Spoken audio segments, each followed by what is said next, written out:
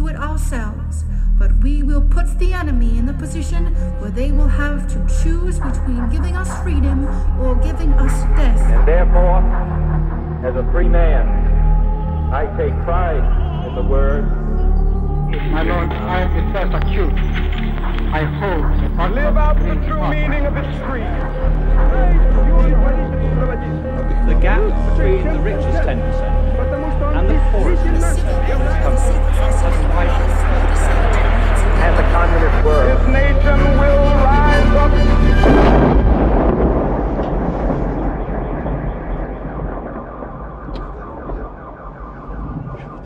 Hezký den, vítáme vás u dalšího pokračování podcastu Kolaps, který pro internetový deník Alarm.cz připravují Jan Bělíček a Pavel Šplíchal. Už několik týdnů sleduje s napětím celý svět dění v Izraeli a pásmu Gazy. Po nelidském útoku Hamásu ze 7. října na civilisty v Izraeli přichází masivní bombardování Gazy a mluví se o pozemní invazi. Jak situace na místě lépe pochopit, tomu se bude věnovat dnešní Kolaps. Ještě předtím bychom ale rádi poděkovali všem, kteří náš podcast finančně podporují. Alarm a jeho podcasty jsou tady totiž jen díky vám. Pokud máte rádi náš podcast a pravidelně nás poslouchejte, prosím, zvažte podporu. Jak na to zjistíte na stránkách Alarmu v hlavním menu v sekci Podpořte Alarm. No a děkujeme všem, kteří tak už dělají. Jo, díky moc. V sobotu ráno 7. října zahájila palestinská organizace Hamas velmi brutální útok na izraelské civilisty bydlící v těsné blízkosti pásma Gazy. Při těchto útocích bylo zavražděno kolem 1400 lidí, často velmi brutálním způsobem, a při následných odvetných náletech na Gazu a bombardování tohoto extrémně zalidněného území zemřelo už několik tisíc lidí, včetně žen a dětí. Česká debata o této problematice často sklouzává k rasismu, kulturním stereotypům a předsudkům.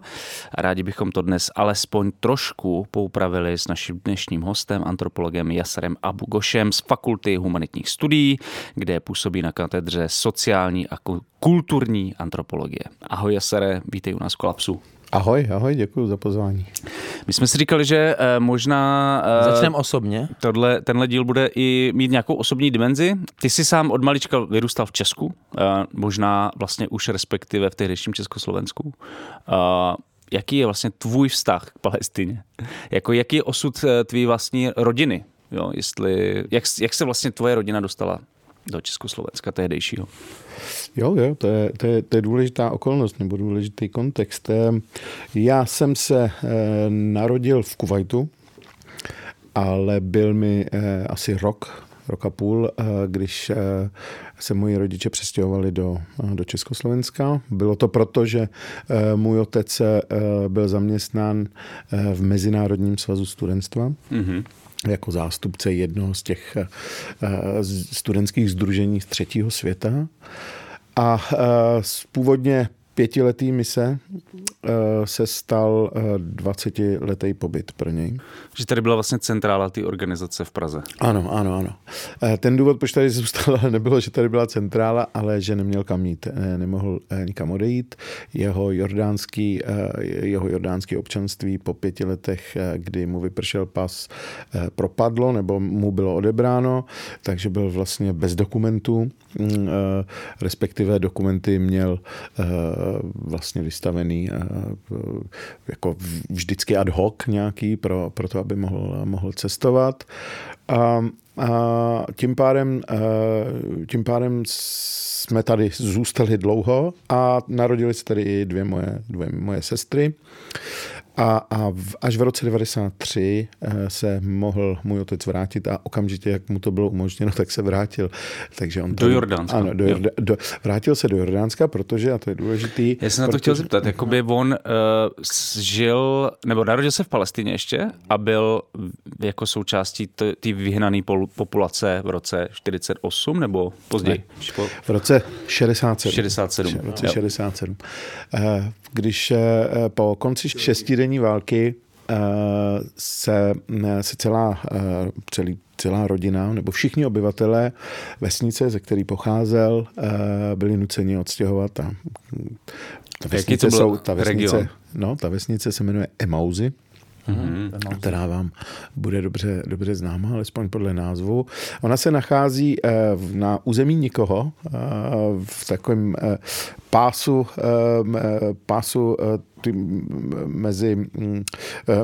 v té linii příměří, v takovém oblouku kolem kláštera ve městě Latrun. Byla to malá zemědělská vesnice.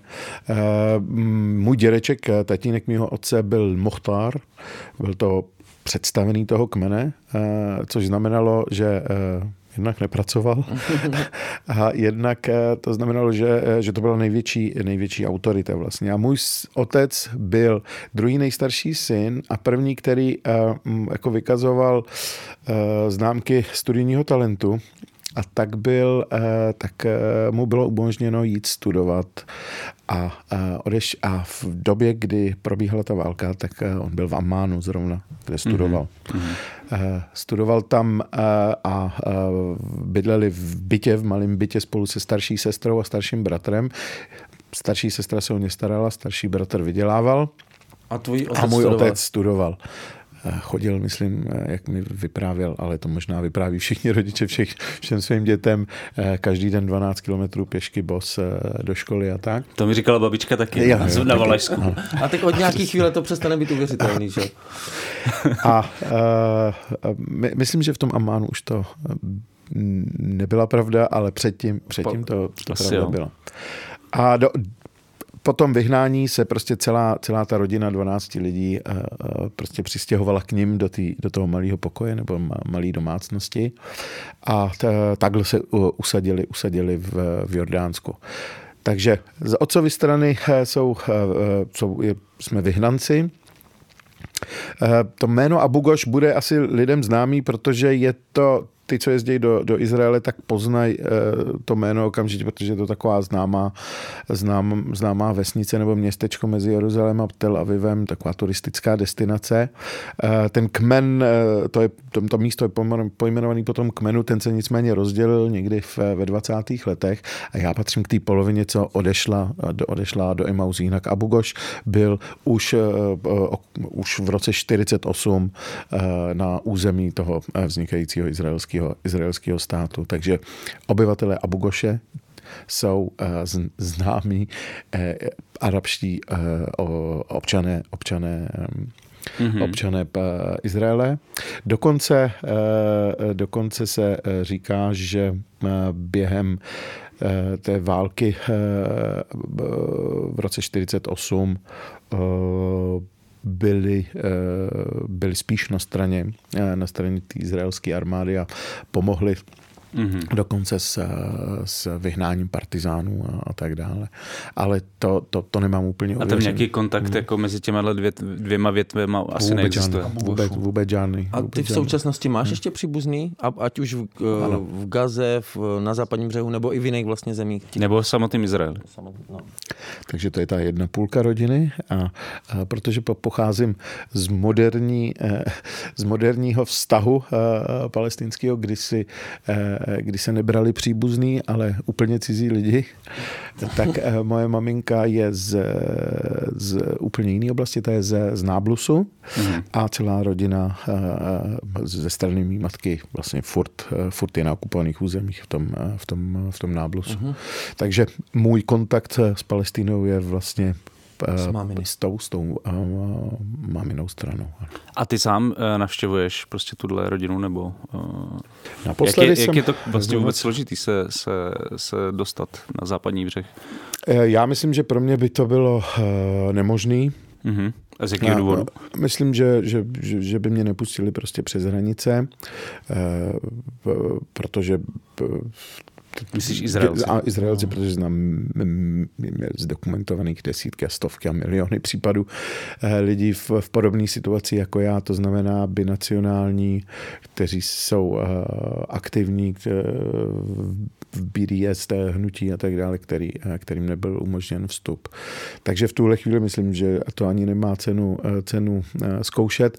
Mně osobně teda přijde představa toho, že mě tam Izraelec, okupant nepustí do Palestíny, tak ponižující, že ji vůbec nechci podstupovat. Za rodinou. Ano, za rodinou.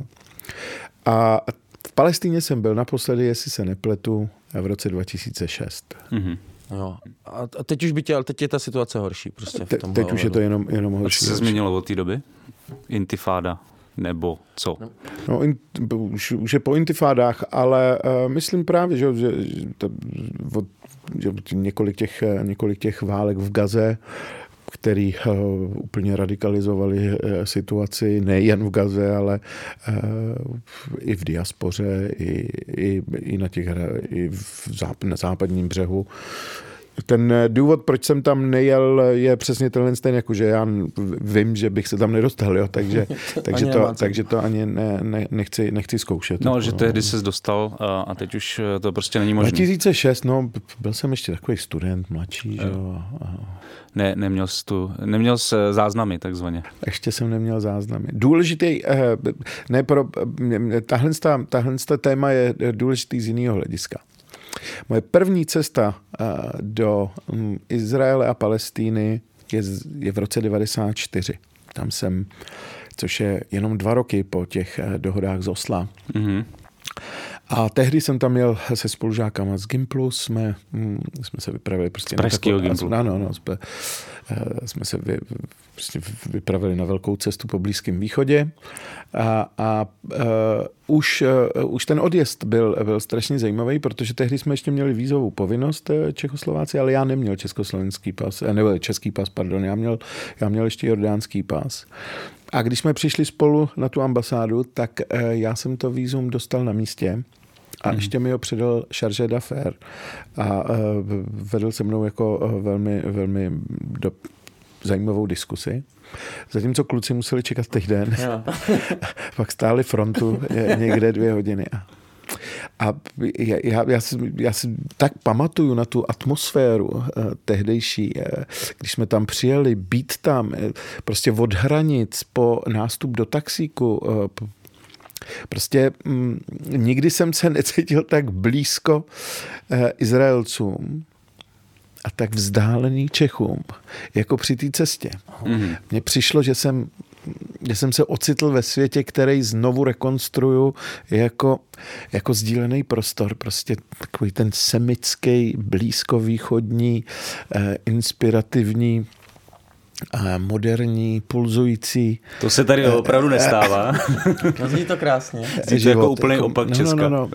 Já si dokonce pamatuju, že jsem musel odložit svůj let, protože jsem se tak dobře cítil v Jeruzalémě, právě v těch smíšených jako oblastech. A to bylo ještě před vraždou rabina. To bylo těsně před vraždou Takže rabina. na to vzpomínáš jako na... Takže to nebylo 94, ale 96 asi. No. Ale myslím, jako vzpomínáš na to jako velmi pozitivně vlastně. Na ten strašně. Ale hlavně jako, já už si to právě možná idealizuju právě tím kontrastem. Jo? Z dnešní situací. Dneska je to nepředstavitelné. I moje emoce už se nemůžou opakovat, protože už jsem viděl jiné věci prostě od té doby než tehdy. Ale jakože je to pro tebe teď, jako těžko říct, jak těžko to porovná s tou minulostí, ale teď jako to byl třeba nějaký obraz toho příslibu, že třeba situace na místě může vypadat i takhle jako pozitivně. Naprosto. Ne, já jsem patřil k velkým jakoby fanouškům toho procesu z Osla. A bylo to samozřejmě tím, že jsem byl z diaspory a ten proces Osla jako byl dost velká naděje i pro nás. Nikoliv v tom, že by nám umožnil návrat, ale že by nám nezabránil v návratu. To je to, co... No to je to, co teď přesně nemůžeš, že nemůžeš navštívit svou rodinu. Už je to úplně ze stolu jako možnost řešení, jako já si myslím. A jaký vlastně bylo jako v Česku být Palestinec? Už jsi o tom mluvil, že to bylo, mohla být tristní zkušenost být v Česku oproti tomu vibrujícímu prostě Jeruzalému. Hele, jako dítě jsem nebyl Palestinec, ale Arab, myslím. To bylo, myslíš, že tě tak označovali? Myslím, že ty nuance a distinkce ve vnímání, protože prostě tam... A to byl tedy rok, tak jako cirka, nemusíš říkat přesně, kdy třeba nastoupil do první třídy. Zvědavý posluchač to vygooglí, ale... Ano, já jsem se narodil 1973, takže mluvíme o 70. a 80. letech. Jo.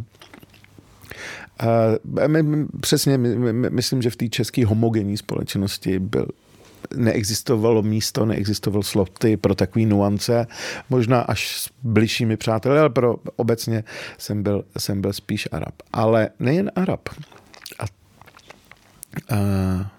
Často, dokud jsem nepromluvil, jsem byl vnímán jako Rom, jako cikán. A tohle pro mě vlastně ku podivu byly jakoby, myslím, že už tehdy to začaly být jako takový synonymní kategorie trošku, ale já jsem samozřejmě věděl, že se to nedá připodobňovat, jo? Ale v podstatě žil jsem vždycky v téhle nikoli v obavě, ale vždycky v takovém tom očekávání, kam mě šoupne. Tohle nebo tohle. Samozřejmě, jakmile jsem se identifikoval jménem, tak to bylo jasný, ale... A byla to nějaká jako změna přístupu velká? Podle toho, jestli mě vnímali jako Roma. Jo. Arab to byl příslib nějaký ekonomický výhody, mít někoho takového jako na blízku, takže si mysleli. Tady zlatý důl s náma ve studiu. Tak něco se žene, no. A jako je příjemný ti být na blízku, ale jako peníze z toho moc nepotečou. Tady ten kluk ze základky. Spoustu fantazí tam s tím bylo spojený.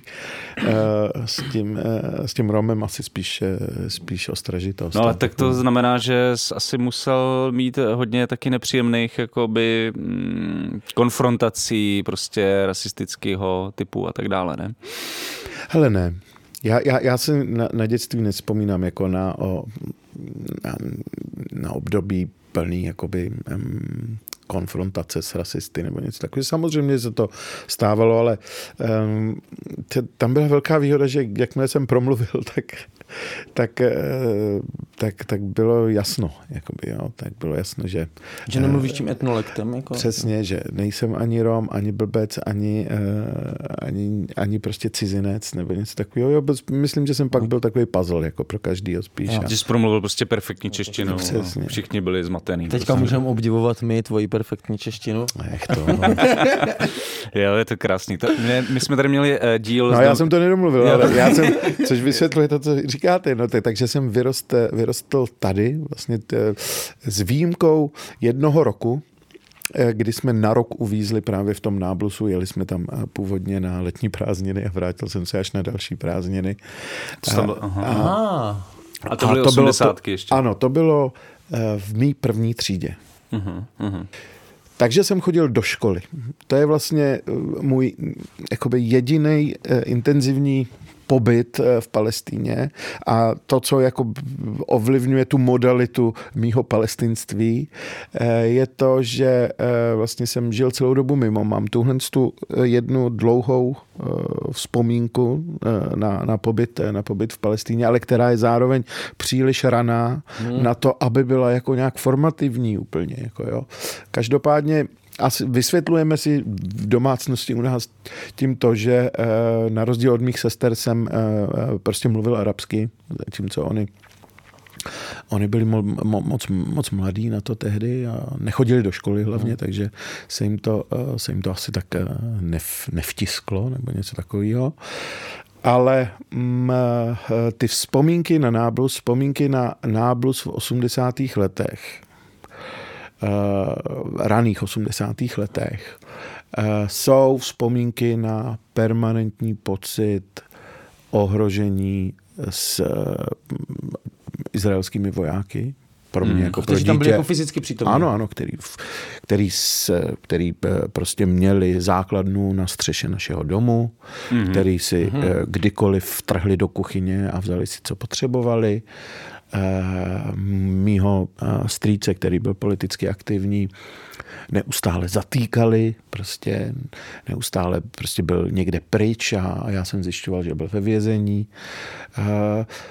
Taky taky to házení kamenů jako takový rituál přechodu téměř. Jo.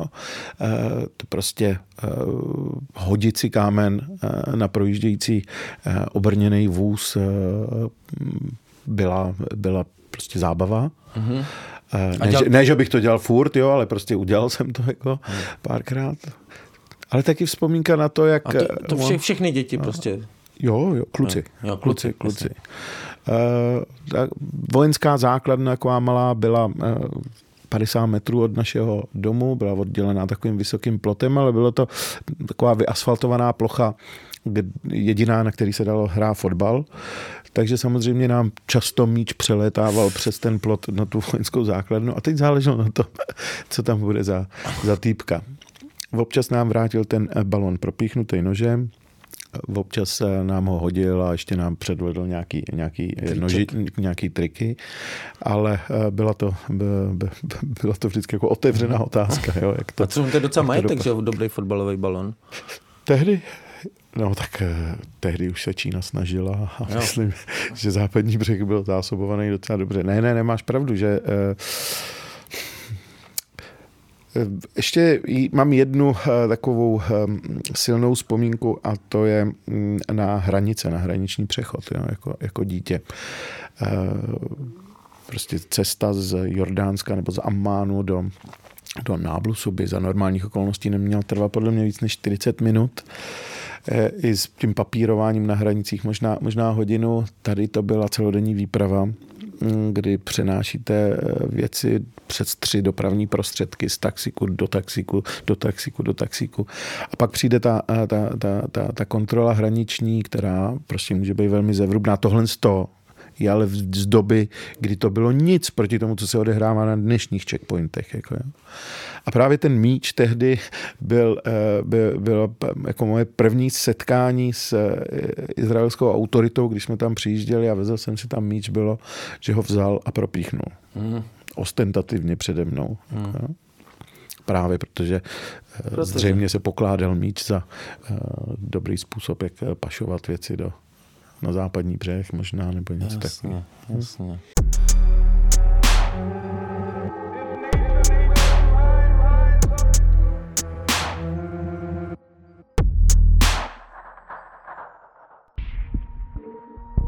Hard Noise.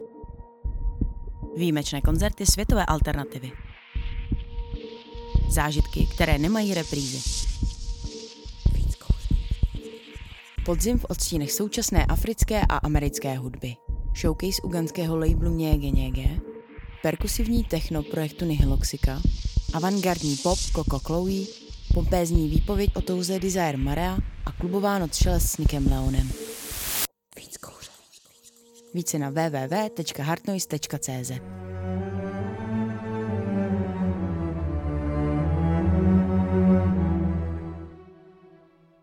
No. A to vlastně má to jako ta okupace má tady v tomhle jako v těch dětských vzpomínkách vlastně hrozně taky intimní rozměr, že u toho hraješ fotbal, základna je na střeše tvýho domu. Přesně tak. Ten intimní rozměr je, ale jo, abych tu vzpomínku jako dodělal tady je, že hned se mě chopil jiný voják, který viděl, že se fakt stalo velký neštěstí pro mě. A postaral se o mě, nějak mě konejšil, si pamatuju, nebo něco takového, snažil se tu situaci. Taky viděl ženu, která má na starosti 3 děti. Jo. A mimino u toho jako jo, a brečí tam. Jo, je to... Hele, intimita okupace. Já si vzpomněl, že ty jsi zároveň trenér fotbalu teď, ne? Jo. Co trénuješ?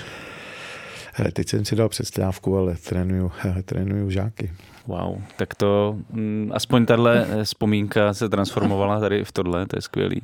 Já jsem si chtěl zeptat na to, že vlastně my jsme mluvili o 70. 80. letech, jak se to vlastně proměnilo s rokem 89, jo? Protože před rokem 89 byl vlastně komunistický režim víceméně spojenec Palestiny a po roce 89 samozřejmě tak jako v jiných oblastech se to prostě překlopilo v úplný opak. Mě zajímá, jak jsi to pocitoval ty, jakoby na osobní úrovni? Jo? Jestli to byl izlom osobní, pro tebe.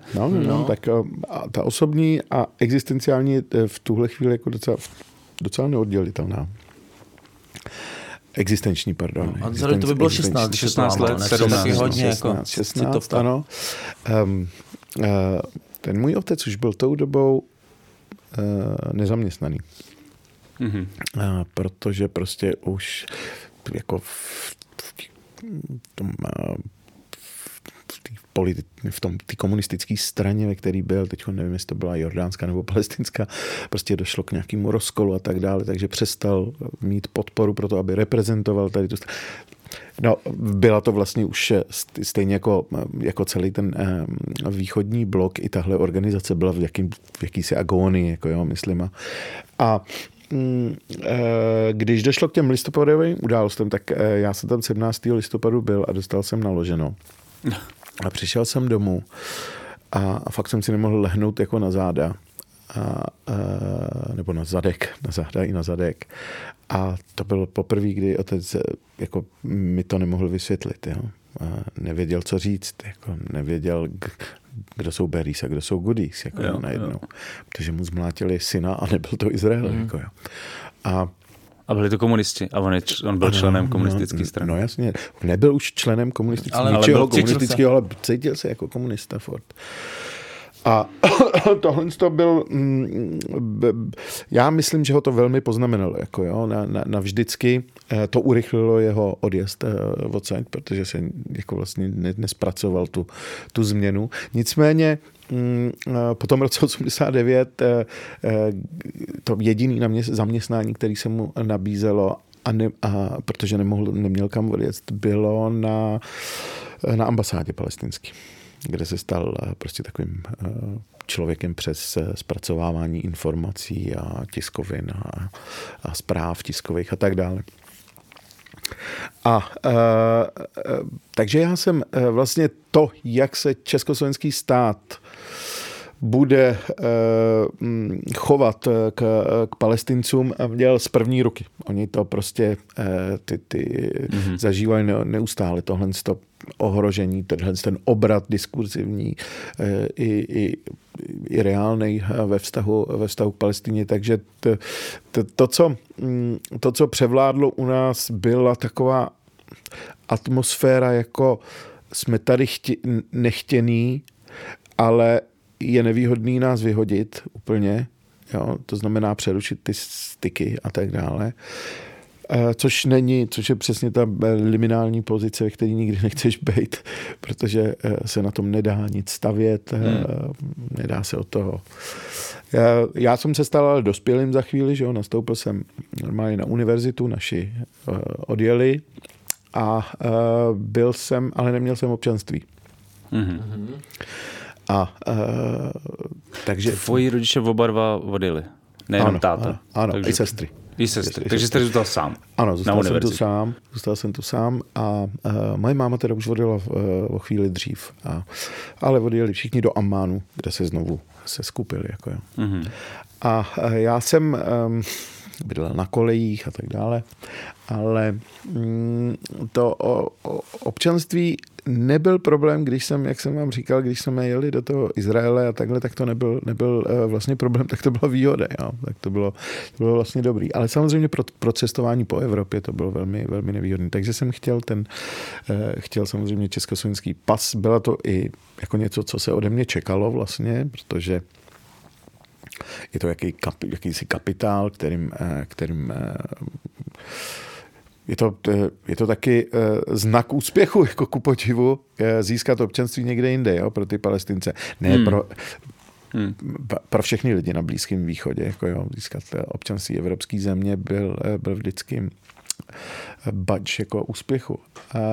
To nebyl ten důvod, proč já bych o to usiloval, pro mě to byla praktická věc. Ale tam jsem narazil, protože mi ho odmítli dát. Jako jsem narazil poprvé na pocit jako takový jakoby nechtěnosti, proti kterému jsem nevěděl úplně, jak bojovat. No. Pomohlo pak se zříct ty jordánského občanství. Jsi neměl žádný? Ano. Neměl jsem žádný a měl jsem dobrou paní úřednici na matrice, která prostě udělala všechno pro to, aby ta žádost byla úspěšná. A tenhle ten moment bez dokumentů je zajímavý. Ne, že by trval dlouho u mě, ale já jsem shodou okolností zrovna byl v New Yorku, když jsem se dozvěděl, když mi přišel dopis, že už nemám jordánské občanství, ale jak se dostane? Co teď? Co teď? Bydlet na letišti. A já jsem se z toho New Yorku vrátil na pas, který neplatil. Aha. A nikdo si ničeho nevšiml. Nikomu jsem nic neříkal. Wow. Tak to asi nebyla úplně nejlepší kontrola. Není potřeba všechno všem vykládat pořád. Že? Hele, a ty jsi mluvil o tom, že ten třeba na tátu, vzhledem tomu, že pracoval na ambasádě, tak vlastně, že se ta změna toho diskurzu nebo toho kurzu objevila hned, ale co na té tvý osobní rovině jakoby později? Máš pocit, že se to nějak neprojevovalo, ta změna kurzu, nebo prostě to začalo být nějak významný až později, nebo vůbec? Je to pořád stejný? Takhle. Ono je to zároveň, když to uvědomíš, je to zároveň doba, kdy začínáš být jako politicky vnímavý a přemýšlet o politických souvislostech nebo v politických termínech a tak dále. Zatím se zajímat o politiku.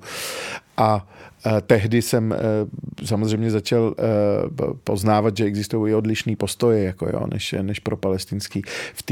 Po tom roce 89 samozřejmě jako já to nechci úplně zveličovat, ale jakýsi nadšení, jako číst respekt byl fakt nepříjemný. Mm-hmm. Jo? Prostě otvírat tu otázku, jako by bylo vždycky takový, chápete, že Arafat byl pokládaný jako za radikála.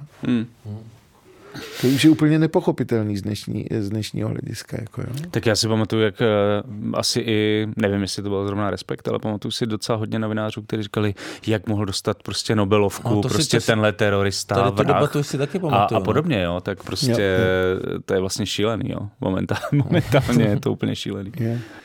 Takže taková byla atmosféra. No, ta atmosféra jako byla velmi nepříjemná, ale mě nikdo nevěřil moc, že jsem Palestinec. Jakoby nevěřili, že... Jak jako nevěřili? Měli představu o Palestincích, že budou nějaký divočejší, přesně, nebo tak? Jako já jsem fakt... Jako, že ty piješ pivíčko.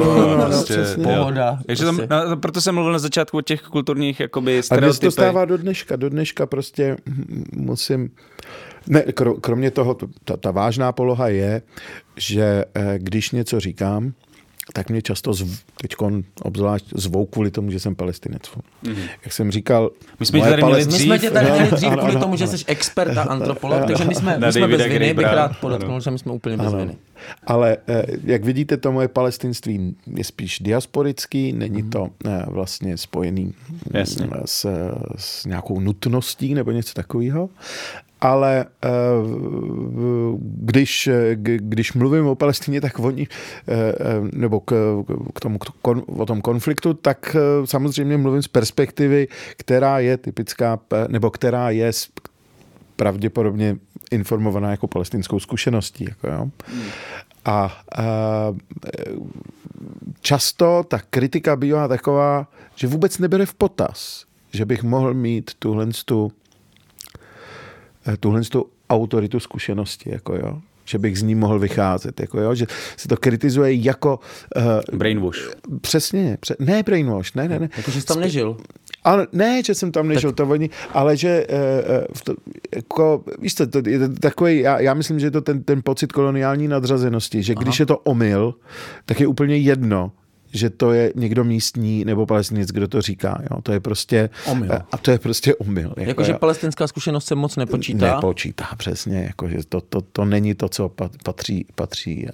To není to, s čím se tady budeme vyrovnávat. Jako. To mě zajímá. Jestli ta představa, když jsi mluvil o tom, že jako byl nějaký stereotyp jako Palestince, jestli ta představa byla, že to je nějaký silně věřící prostě člověk, nějakým jakoby způsobem jako, nevím, nebojící se zajít do krajností prostě ve svém politickém boji a tak dále, nebo jako s čím jsi tady jako narážel. Proč jsi vlastně nabourával ty ty stereotypy. Já myslím, že už tehdy byl takový velký rozkol mezi touhle s tou diskurzivní politickou představou a mezi zkušeností s Palestinci. Jo? Protože ten, kdo měl zkušenost s Palestinci nebo s jinými Araby tady, tak to byla zkušenost se studenty, s těmi, co tady prostě žili dost volným životním stylem. A rozhodně náboženství nebylo nikdy předmět jako debaty ve smyslu jako identitářským. Jo? To byla kuriozita, na kterou ses mohl zeptat, ujasnit si to nebo něco takového, nebo předmět vtipů nebo něco takového, ale nebylo to něco. Samozřejmě jako nemůžeš nevidět, že i v Palestině, stejně jako na celém Blízkém východě, ta islamizace začíná zhruba v téhle době, jako jo, v polovině 90. let je revival velký islamistický a to se samozřejmě promítne i do toho stereotypního pohledu asi na Palestince a na Araby. Takže mě s tím nikdo nekonfrontoval jako s nějakým náboženským fanatismem nebo ode mě ani neočekával. Mm-hmm. Ale určitě se tahle stereotypní představa se nebyla typická pro socialismus rozhodně. V době socialismu nikdo nenahlížel na Araby prismatem náboženství nebo něco takového. A nebylo to kvůli tomu, že by to bylo tím samotnou povahou komunistického režimu nebo něco takového, bylo to tou zkušeností, myslím, s těmi Araby. A ty organizace, které spolupracovaly se socialistickým režimem, byly taky levicový do velké míry. Byly sekulární. Sekulární, levicový, což se může týkat asi Fatáhu a jak se jmenuje, Palestine Liberation Front. Fronta pro osvobození Palestiny. Fronta pro osvobození Palestiny. To byly prostě sekulární levicové organizace a jak říkáš, k tomuhle obratu, k náboženství nastupuje až v 90. letech, možná po ztroskotání toho dvoustátního řešení, předpokládám. Přesně. No ale dalším takovým zlomem asi byl 11. září, ne? V tom náhledu minimálně západu. Asi jo, jako ten War on Terror je prostě začátek, že tam říká se, že to byla ta válka s terorem, která vytvořila teroristy do velké míry. To samozřejmě neznamená, že neexistovaly teroristické organizace, jo, ale že vytvořili, prostě stotožnili vlastně tu otázku, která byla sociální, politická a tak dále, zúžili na tuhle jedinou perspektivu. Já si ještě vzpomenu. No, takže to vlastně jakoby splňuje nějaký cíle politický, taky, že jako zužovat tohle na tenhle konflikt, jako Židé versus Arabové. Prostě. Ale v té dynamice jakoby palestinsko-izraelského sporu není tak důležitý, myslím, 11. září, jako ty války v Gaze, potom disengagement v roce 2005 a první válka 6, pak 8 velká válka, 14, 18 a teďkon, jo. To je spíš, myslím, ta genealogie úpadku, než samotný 11. září. Mimochodem k tomu 11. září tehdy myslím, že to byl Netanyahu, byl zrovna premiér. Je to dost pravděpodobné.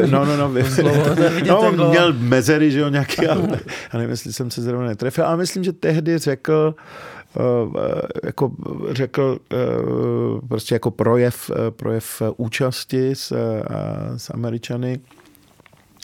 Řekl, teď víte, jako, co my zažíváme. Jo.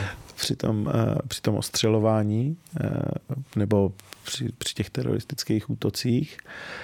A teďkon, když došlo 7. října k tomu útoku, tak naopak jakoby řekl, tohle je naše 11. září. Jo. Takže furt to tam je. Je to takový, ten symbol je silnej. Ten symbol je silnej, ale když to říká jeden člověk, tak se dostal do jakýsi historický smyčky, která je... Jo. Vy víte, co to bylo, co to je 11. Víte, co to je teďka po 11. září? A teď to zase víme my, jsme vám to půjčili a teď to budeme zpátky. No ale tak pojďme asi k tomu současnému dění. Jo. No. Čím chceš začít, Čím Pavle? začít? Jak já jsem chtěl začít tím, ale tak to je takový spíš to, jakoby řeším já, jako taková moje osobní otázka, jsem ti to už říkali, jsme si volali, že jako proč zrovna tady tenhle konflikt, protože Honza třeba s tou otázkou moc nesouhlasí, ale proč zrovna tady tenhle konflikt je takhle speciálně emocionální, protože Honza si myslí, že každý konflikt je emocionální. No ne, spíš jakoby ten třeba ukrajinsko-ruský podle mě jako podobně emoce. Vybudil podobné emoce jako v české společnosti. Ale podle mě tam nebylo to rozdělení, nebo tam to jsem nevnímal, že tam bylo prostě všichni stojíme za Ukrajinou, a to je jasný, když to tady jakoby, že vlastně ten konflikt se přenáší i do jiné společnosti, kde se zase hádá, jakoby, řekněme, to velmi zjednoduším pro palestinský, pro izraelský. Jakože chci říct, že jakoby no, tam je zajímavý, jako, že vlastně není žádný důvod asi pro českou společnost být v tomhle jako tak investovaný, jo. Ale prostě jsme hodně. Hele, pojďme to rozdělit na to, proč je to tak důležitý z hlediska české perspektivy, nebo proč tak rezonuje v české a proč je tak důležitý z hlediska globální perspektivy, protože tam je to taky tak pojďme na ten globál, radši Českou už kašlem na Česku. Ale já jsem zrovna, protože to je tak zřetelná věc, málo která věc jako vlastně dokáže spustit 100 000 demonstrace ve všech velkých městech, jako po celém světě. A který jsou navíc, jako, když si to vezmete, jakoby docela sladěný ve formě protestu, v obsahu toho protestu, ve sloganech, v obrazech. Jo. Že to není... Rozhodně to bývá to smíšený protest vždycky, jako jo. Nikdy to není jako jenom kmenový protest, jako že by protestovali jenom Palestinci nebo diaspora nebo Arabové nebo něco. Vždycky je to smíšený protest a tak dále. Tak v tomhle si myslím, že to je vlastně Ramzi Khoury, jeden takový americko-palestinský novinář, nestor jakoby novinařiny, říká, že jsou 4 globální hnutí, které rezonují v současnosti podobným způsobem. Je to prostě na jednu stranu jakoby vzpoura nebo protest proti těm antropogenním dopadům na změnu klimatu a požadavek prostě změnit přístup. Takže klimatický hnutí. Druhý je Me Too hnutí. Takže feministický nebo třetí je Black Lives Matter. Jako hnutí proti rasově podmíněným nerovnostem. To čtvrtý je tahle palestinská kauza jako poslední antikoloniální problém. Vlastně i když kolonialismus jako funguje dál v nějaký postformě, ale tohle je jako ještě ten vlastně klasický klasický koloniální spor. Aha. Takže tohle je jeden z těch důvodů, jako, že je to ten poslední, proto jako oživuje. A vlastně proto já si myslím, že to je taky důvod, proč ten slovník se příliš neobnovuje. Jako jo, v tomhle tom, jako víte co, prostě i palestinský aktivismus, propalestinský aktivismus furt mluví o právu na sebeurčení, prostě tlačí agendu partici, rozdělení, dvoustátní řešení a já nevím, pojmy a řešení, které už jsou na stole 50 let a 50 let se jako ukázaly neúčinný. Je to jako klasický koloniální struggle, ale zároveň jako není úplně klasický. Ono to probouzí rozum vzpomínek. Vyvěrá prostě ze zkušenosti druhé světové války. Přesně tak. A tím je to prostě ještě možná větší trauma. Nebo bolavější celý to řešení, nebo jako, jak s tím nakládat. Jo. No a tak je příliš specifický pro ty obecné řešení, které existují. Je tohle příliš komplikovaný, prostě nefunguje to prostě, jako jo. Je zajímavá, že co my máme na stole za řešení pro ten konflikt. Máme dlouhou dobu, se trvá na takzvaném dvoustátním řešení. Je to princip, který byl vepsaný už v tom rozdělení nebo v té rezoluci o rozdělení území. Je to prostě, ta partition nebo to rozdělení vychází z představy, že rozdělením se utlumí jakoby, nebo uspokojí aspirace těch soupeřících stran. Ale vychází to z toho, že prostě existují srovnatelný etnoemancipační hnutí, který se uspokojí právě tím, že dostanou území, kde se realizovat. Jako, jo? A tohle tady nefunguje. Prostě, jo? Je to princip, který je jakoby převzatej z řešení evropských krizí, jako je rozpad impéria, jo, kde se přesně každému přidělí národní stát a tak dále. A tady ze záhadných důvodů, teda ne ze záhadných, už o tom existují jakoby nějaký výzkumy, ale tady se použilo tohle řešení pro řešení rozdělení pro uspokojení potřeb evropských migrantů a domorodého obyvatelstva. Mm-hmm. Jo? To je úplně jiná situace. Jo, prostě použil se prostě princip tohohle z toho horizontálního řešení, který se aplikuje prostě na spor mezi dvěma etnoemancipačníma hnutíma na jednom území pro vyřešení konfliktu příchozích a existujících obyvatel. Tohle už bylo prostě jakoby Teďko, proč se použil ten princip, byl v tom, to je skvělej izraelský historik, sociolog Jair Wallach o tom píše, říká, ten důvod je, že prostě v tom imperiálním britském vidění, který on rozeznává už v těch výstupech komise, která se zabývala tou situací předtím, než navrhli to řešení rozdělení, je vidět ten racializující princip, který dělá z Židů semický národ, který patří na Blízký východ, nepatří do Evropy. Jako nedostatečně evropský.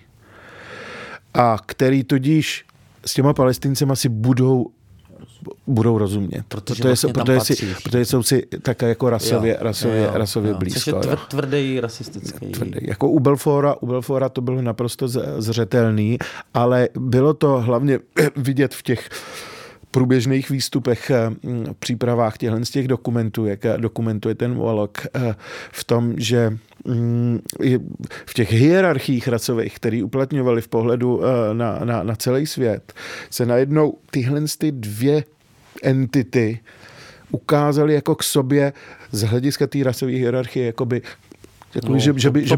že by mohli být kompatibilní, tak jim dáme každému kousek té malé Palestiny. Jako, jo. U těch subsaharských národů tam ne. Ty si neumějí vládnout sami. Tyhle by si vládnout. Židi mají sice trošičku technologickou převahu nad těma Palestinci, ale ty Palestinci zase mají tu výhodu znalosti toho místa. To by mohlo fungovat.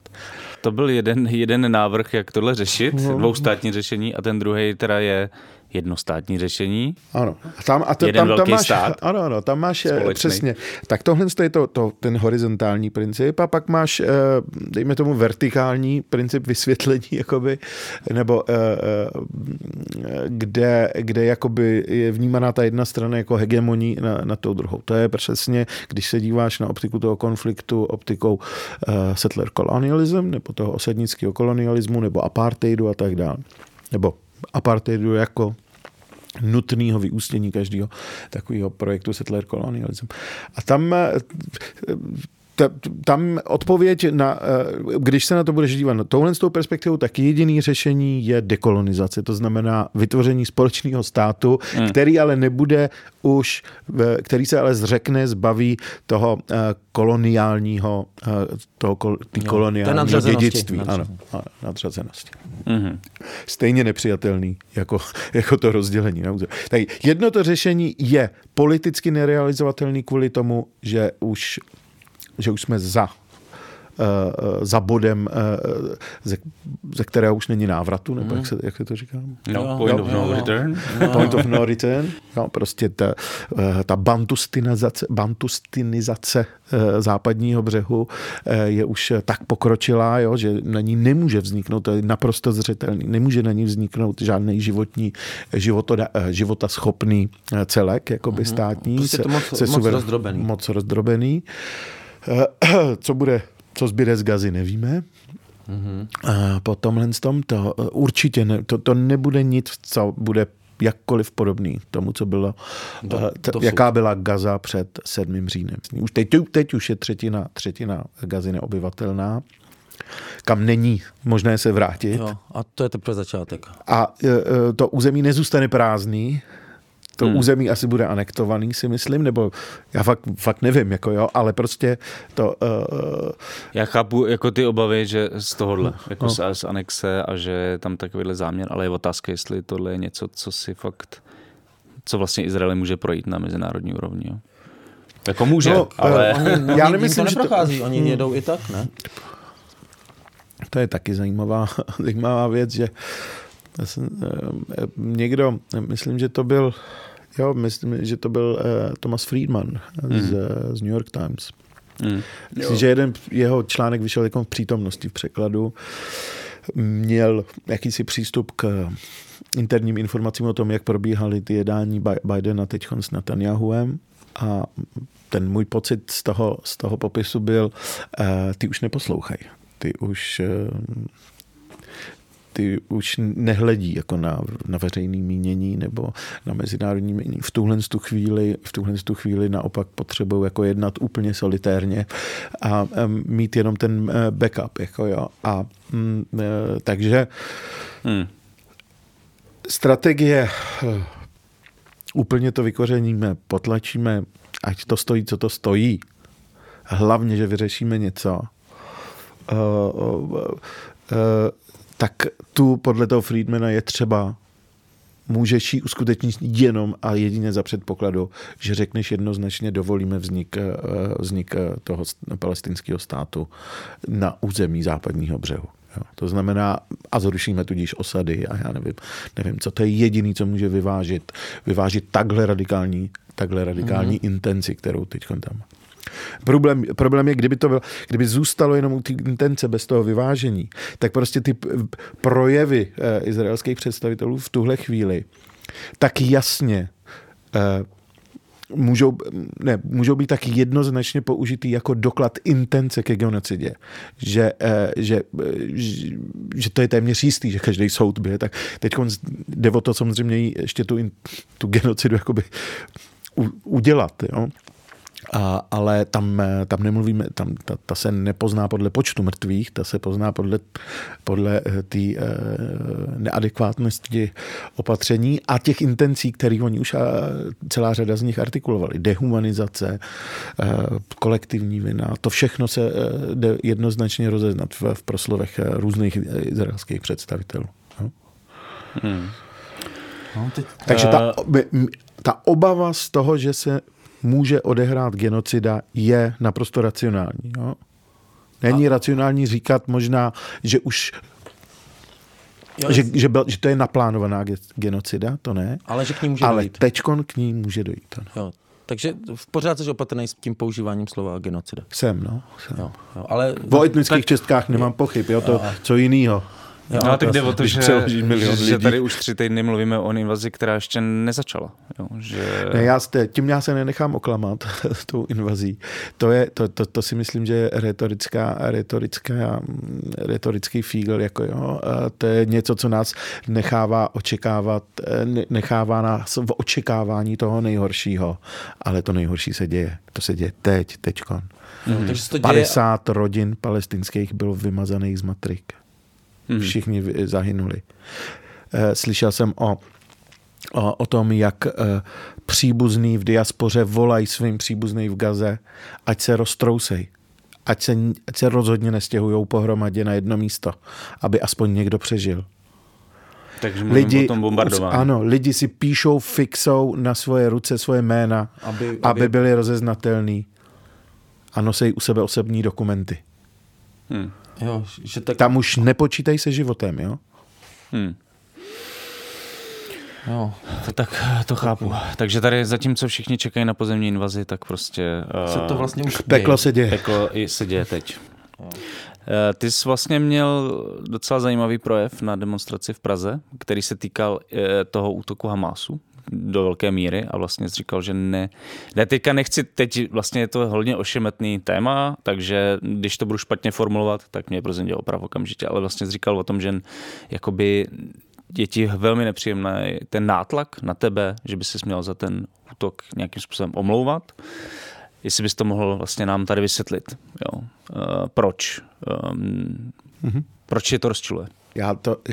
Mě naštěstí, já nemám příbuzný v Gaze, mě nezemřel nikdo blízký a i když mám tam kamaráda, kterému se už nemůžu dlouho dovolat a mám obavy o něj, ale to není ten důvod, proč já tohle odmítám. Já to odmítám proto, že ta premisa je, že bych vůbec s tím mohl souhlasit a mohl to pokládat za něco lidského. Prostě já celým svým životem dokazuju, že tohle je pro mě nepřijatelný, že bych nic takového nedělal, nepáchal, neschvaloval. A když se mě někdo na tohle zeptá, tak to může mít jedině dva důvody. Zpochybňuje moje lidství, což mě uráží, anebo je rasista, protože si myslí, že stačí to, že jsem Palestinec, proto, aby tohle bylo něco pro mě přijatelného. Jo, takže ta otázka nemá vůbec žádný jakoby, logický ani rozumový opodstatnění. Ta má jenom etický a politický opodstatnění. Prostě chce v dynamice rozhovoru vás chce uvést do defenzívy, anebo chce umožnit tomu jednomu z interlokutorů prostě nadřazenou pozici nad tím druhým, morálně nadřazenou pozici. To můžeš zkusit, ale pak nemůžeš počítat s tím, že s tebou budu v tom rozhovoru pokračovat. To je vlastně rasistická otázka. Je to rasistická otázka.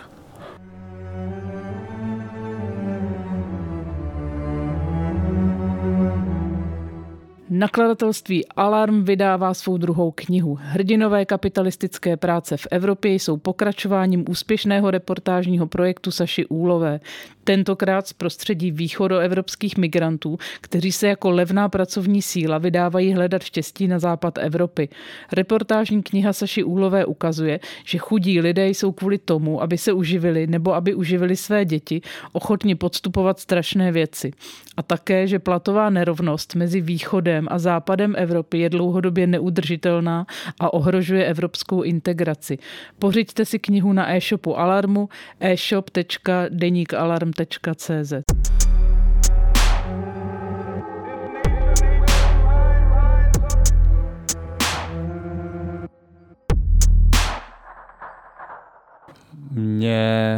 Já to vlastně se snažím nějak jako ten 7. říjen nějak zpracovat osobně, že vlastně nechápu, proč k tomu došlo, proč byl cílem zrovna tihle lidé, mezi kterými najdeš, jako byla spousta lidí, kteří byli míroví aktivisti, lidi, kteří pomáhali lidem v Gaze třeba převážet děti na dialýzu a podobné věci. Proč k tomu došlo právě tam?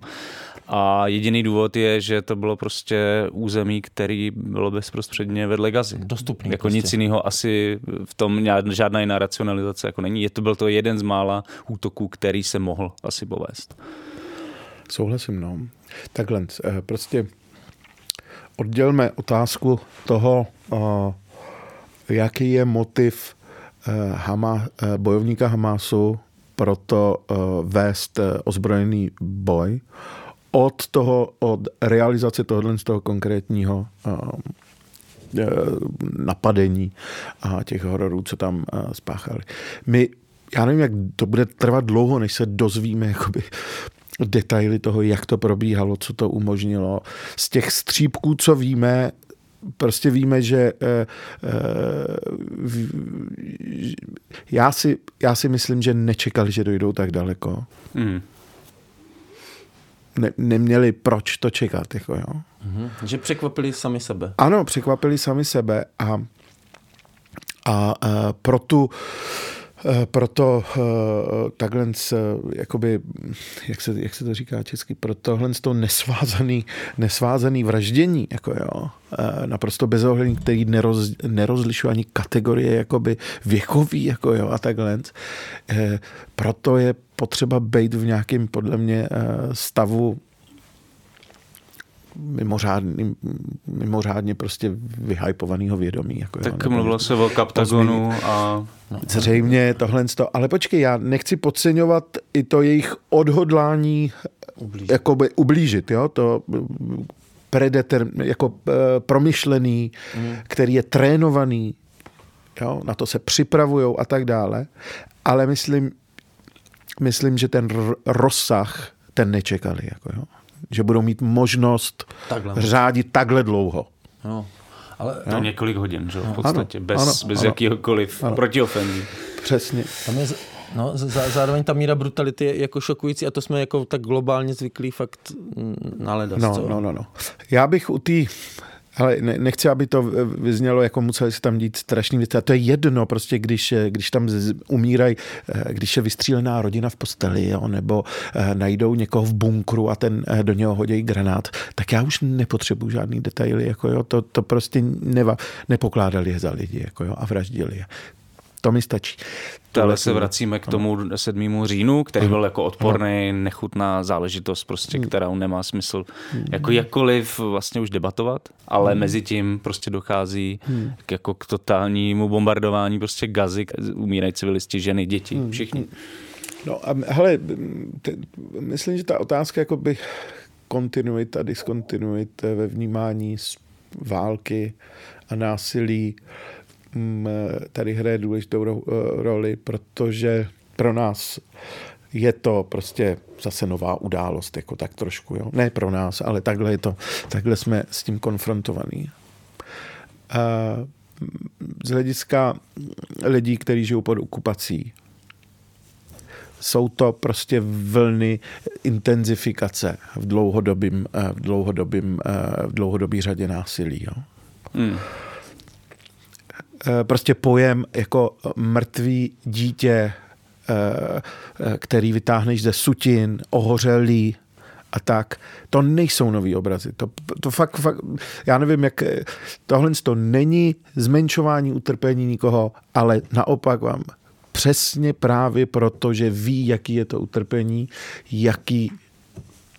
jaký podobách se děje smrt, tak právě proto může existovat vlastně možnost si říct, tohle to nechceme ani jeden pro toho druhýho. Jako jo.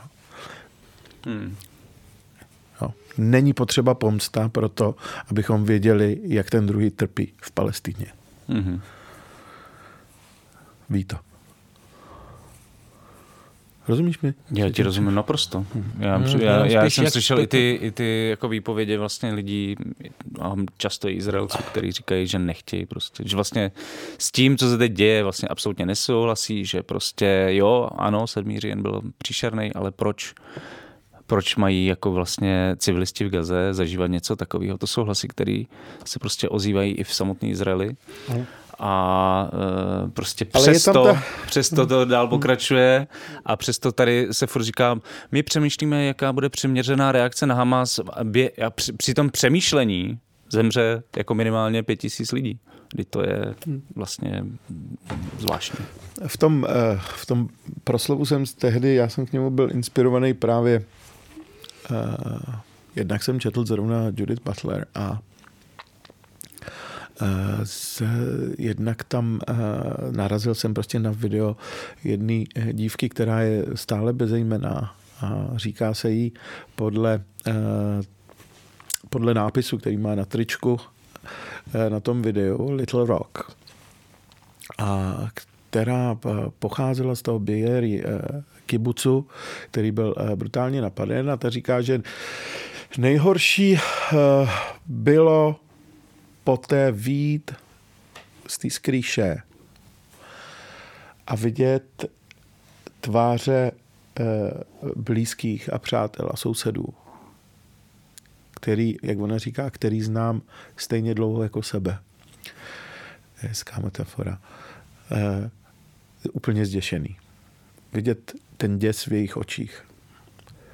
A ten děs v jejich očích je to, co neustále obnovuje tu vzpomínku na utrpení. Jako jo. A ona říká, vědět, že někde jinde to, co my jsme zažili, pro někoho ještě pokračuje, mi připomíná, a ona dokonce používá metaforu, ty bomby, co tam dopadají, cítím i tady 4 kilometry tam odsaď, jak hejbou zemí. Mi bude připomínat to, co jsem viděla, když jsem vylezla z té skrýše. No?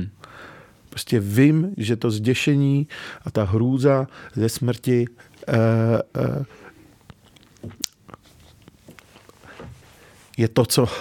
je to, co nás spojuje. Jako jo.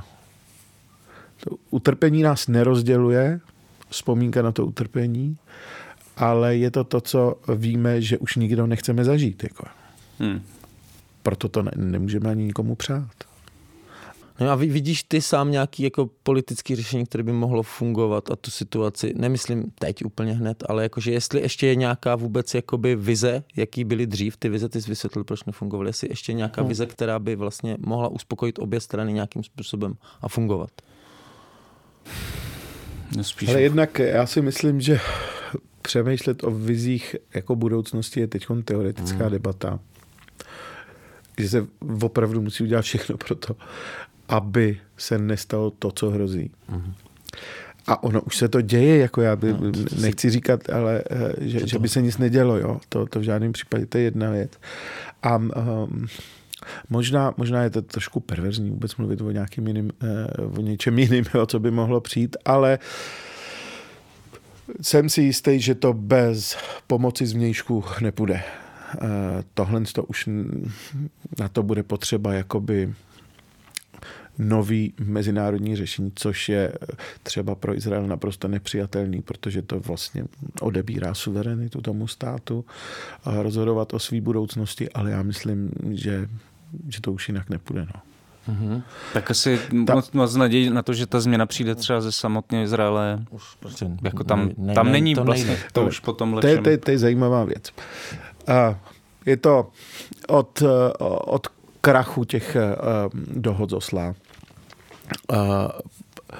Čelí Izrael 2 ohniskům nepřátelství. Poté, co uzavřel mírové dohody s Egyptem, s Jordánskem a tak. A to je Hamas a Hizballah. Jo? Se kterýma svádí v různých intervalech války. Hamas v první válce vystřeloval po domácku vyrobené rakety, který vůbec nevěděl, kam dopadnou. Hizballah jen víceméně to samý a byl to příhraniční konflikt.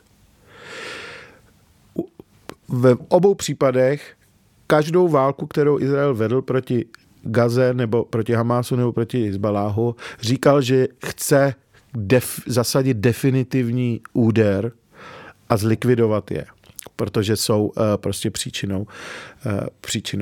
příčinou jako nebezpečí a tak dále. A vulnerability prostě Izraele. Je to 30 let a po 30 letech má Izrael stále ty samý nepřátelé Hamas a Gazu v mnohem technologičtější podobě, než kdy byli. Dneska má Hizballah k dispozici pokročilý technologie, kterýma může zasáhnout jakoukoliv část Izraele nebo do prostředka Izraele. Sofistikovaný zbraně a tak dále. Prostě to, co se snažil vymítit, se vyvinulo v mnohem nebezpečnějšího nepřítele. Tohle přece nejde nevidět, že tenhle způsob řešení vlítneme tam, vyčistíme to a bude po problému, nefunguje dlouhodobě. To není jenom aktuální hrozba, že se to nenaplní. My to víme, že to nefunguje. Jo? Jako úplně nejhloupější je podporovat v tom, aby opakovali neustále tu samou chybu, že jde vymítit odpor. Palestinců ve vězení. Jako.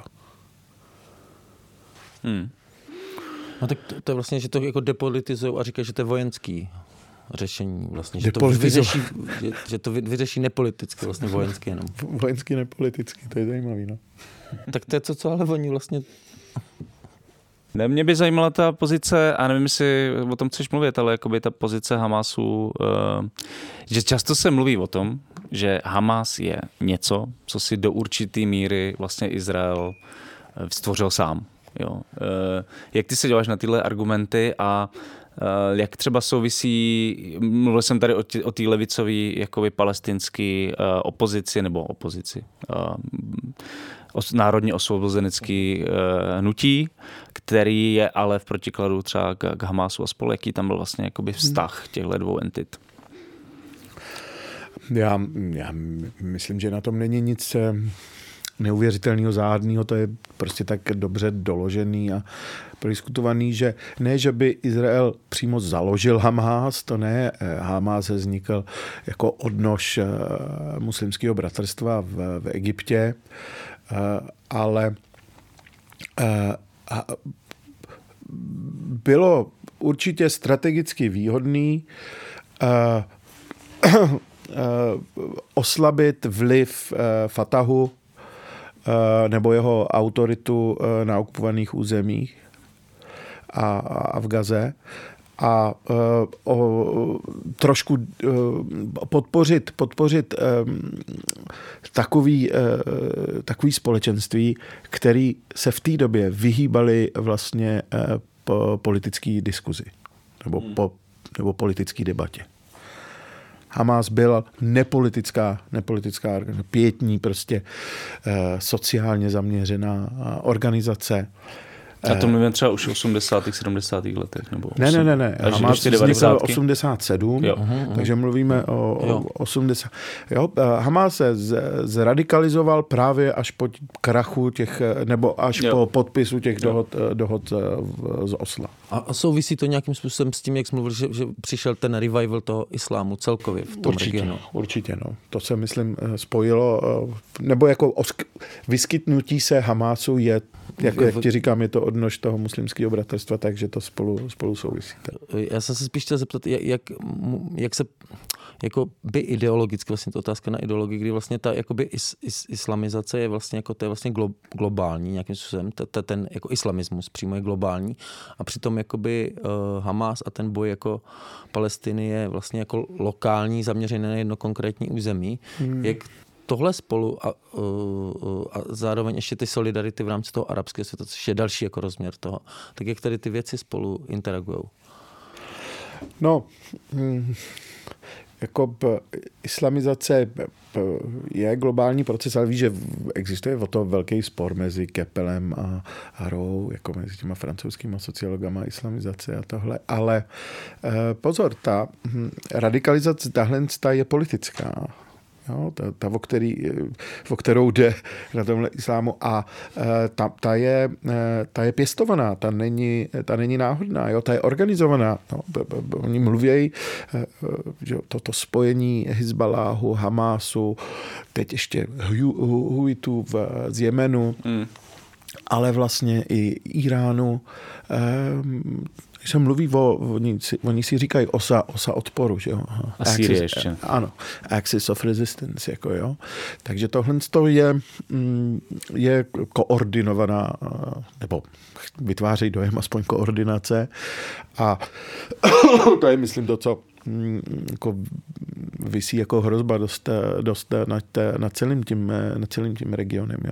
Stejně mi přijde, a my jsme k tomu taky nakonec tady sklouzli, je to pochopitelný, protože nás pálí prostě katastrofické představy budoucnosti, tak se zabýváme těmahle, ale jednak já tomu moc neumím o tom moc rozumně mluvit, ale co se ztrácí trošku je ta civilnější perspektiva na ten konflikt. Jako něco,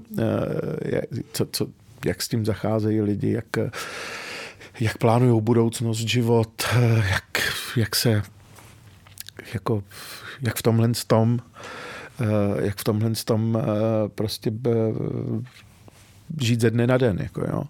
A to je něco, v čem si myslím, že už Palestinci můžou dávat jako přednášky, lekce, jak o resilienci. Jo. To prostě není. Oni do toho, proto mají dokonce idiom takovej, který je dost klíčový pro sebepojetí. Říkají tomu sumud, vytrvalost nebo nezdolnost nebo něco takového. Může to mít i ideologickou povahu, protože se to používá i jako v oficiálních prohlášeních. Zůstaneme nezdolní, samedín. Jako jo. Ale je to vyjádření postoje, který je vyústění zkušenosti z vyhnání, jo, z Nakby. Jo. Že už nikdy ani krok. Jako, jo. To je ta nezdolnost spočívá v tom vytrvat i přes i situace, který ano. Vytrvat na tom místě. Vytrvat na tom místě, právě. I když právě vytrvat na místě, i vytrvat vůbec. Jako, jo. Sumud je prostě nezdolnost, takový nenechat se odstrčit. Takže v tomhle ohledu jsou ty výzvy jako přesuňte se do Egypta, udělejte nám tady prostor na naší invazi, jako úplný nesmysl. Přesně. Jednak jako když se bojíš o život, tak zápomeneš i na tu nezdolnost. Jako jo, tyhle lidi, na ně pršely bomby, takže odešli. Jo. Jinak není možný, aby odešlo 1 000 000 lidí. Jo. To prostě na ně pršely bomby. Ale všichni ví to Palestinci, ví to i ty Egypťani. Nikdy žádná palestinská emigrace se nevrátila. Vždycky k ní došlo stejným způsobem. Radši jděte, nebo se vám něco stane. V Nakbě, v Nakse, anebo teď. Naksa je to vyhnání po roce 67. Takže vytrvat je jakoby existenciální potřeba, protože ano, jinak to je jedna rovina. Moje země nebude existovat. Ano, ale ten způsob vytrvávání, ten se generačně mění. To, co je pozoruhodný právě na té generaci, co dorůstala nebo byla v dospělosti v době intifády, první intifády, tak tam v čele toho hnutí, který byl úplně nenáboženský, jako ta první intifáda, byli studenti. Proč? Protože se 4 roky nemohli dostat na přednášky. Izrael neustále zaváděl prostě zákazy vycházení, bytový semináře, byl klasický způsob rezistence pro tyhle lidi. Překlady, víš co, by bylo to do jisté míry velmi studenty táhnutá urbální elitou, tak trošku táhnutá rezistence, samozřejmě s lidovou podporou. A ty aspirace tomu odpovídaly. Jo? Tehdy neměl Hamas šanci se svojí představou budoucnosti pro tyhle lidi. Jo? Rozhodně by si nepředstavovali společnost řízenou prostě teokraticky nebo něco takového. Takže tohle je ten sumud, jo. Ale vedle toho existuje ještě jiný idiom, který Palestinci taky jako používají pro popis sami sebe. A to je mšarradín, jako jo. My, co jsme roztrkaný, jako jo. roztrkaný, rozehnaný po světě. Což je paradoxní jako kontrast, téměř se vylučujou ty dvě. A právě ta skutečnost, že obě tyhle ty metafory platí pro Palestince, pro to, jak si sami sebe představují jako subjekty dějin, tak to způsobuje, že lidi v diaspoře a lidi v Gaze a lidi na západním břehu úplně mezi sebou nerozlišují, v tomhle smyslu. I lidi v emigraci, klasická praktika té migrace je, že odejde starší syn, ale ty mladší zůstávají. Ale to, že zůstává, protože někdo musí zůstat, někdo musí naplnit ten sumud, nemůžeme všichni odejít. Ale nikdo neodchází navždycky. Odcházíš na to, aby si zajistil ostatní, měl lepší život, ale nesmíš zapomenout na ty, co jsou zpátky doma, což naplňují různými způsoby. Strašně cestují třeba, úplně neuvěřitelně. Každý se snaží dostat každý rok domů. Z jakýhokoliv konce světa. Samozřejmě podporují ostatní mladší sourozence na studiích, snaží se je vytáhnout, ale vždycky někdo musí zůstat. Nemůžeš opustit majetek, nemůžeš opustit půdu, musí někdo to držet, tak říkají. Tak to není paradoxní možná, ne? Jakože to je jediný modus existence. Je to. Jakože, protože ty předpokládám, asi tak je, jako možnosti lidí, prostě života a rozvoje dalšího v pásmu Gazy jsou limitně se blížící nule. Takže je potřeba mít někoho v zahraničí, kdo bude a ty to jenom podporovat. Já jsem si chtěl zeptat na to. Ty jsi mluvil o tom, že jsme tady filozofovali, mluvili o těch geopolitických a dalších jakoby záležitostech, ale asi podstatně je teď, aby ta současná situace co nejdřív skončila. Prosím, to je prostě... Fakt moc prosím. To je věc, která je číslo 1, bez který se nic dalšího dělat nedá v podstatě. Přesně tak. Dobrý.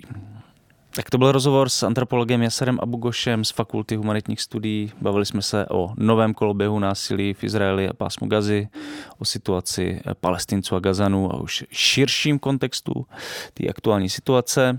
Díky, Yasare, že jsi tady s náma dneska byl a že jsi dorazil do Kolapsu. Díky moc. Díky za pozvání. A děkujeme taky vám, posluchačům a posluchačkám Kolapsu. Díky za to, že nás posloucháte a máte nás rádi. Pokud se vám tento díl líbil a chtěli byste nás finančně podpořit, tak opět připomínám, stačí zajít na stránky Alarmu, podívat se do sekce Podpořte Alarm a tam najít veškeré informace k tomu, jak na to. Budeme rádi, když nás hodnotíte na streamovacích platformách nebo doporučíte svým kamarádům. To už je z dnešního Kolapsu úplně všechno. Z pražského studia vám se loučí Jan Bělíček a Pavel Šplíchal. A budeme se na vás těšit zase příště u dalšího pokračování našeho podcastu Kolaps. Tak zase příště. Čau.